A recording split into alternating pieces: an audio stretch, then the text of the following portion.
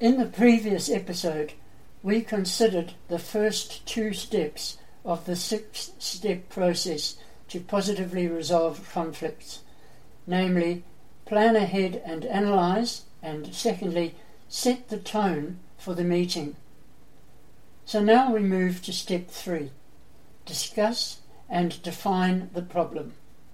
Each person states her or his issues and feelings honestly and assertively, yet sensitively.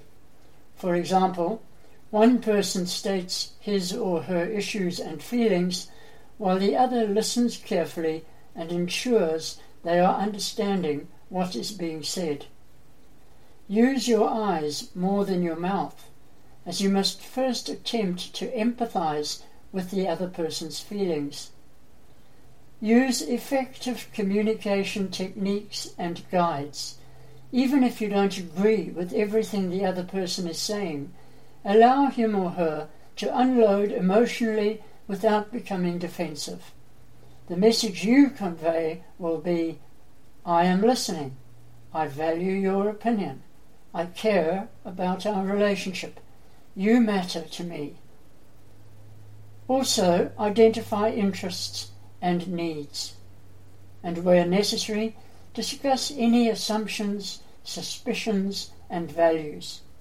If you know you have made mistakes, humbly admit them, apologize, and ask for forgiveness. And that takes you to step 4, where you summarize the new understanding that you have reached with the other person.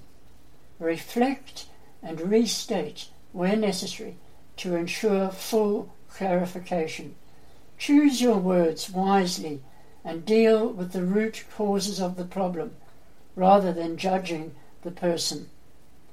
You are now ready to brainstorm solutions, which we'll cover in the next episode. And so our mentoring tip for today: encourage your mentee to accept the costs and consequences of choices. Inspire positive choices. Until next time, have a great day, and remember to maximize every mentoring minute.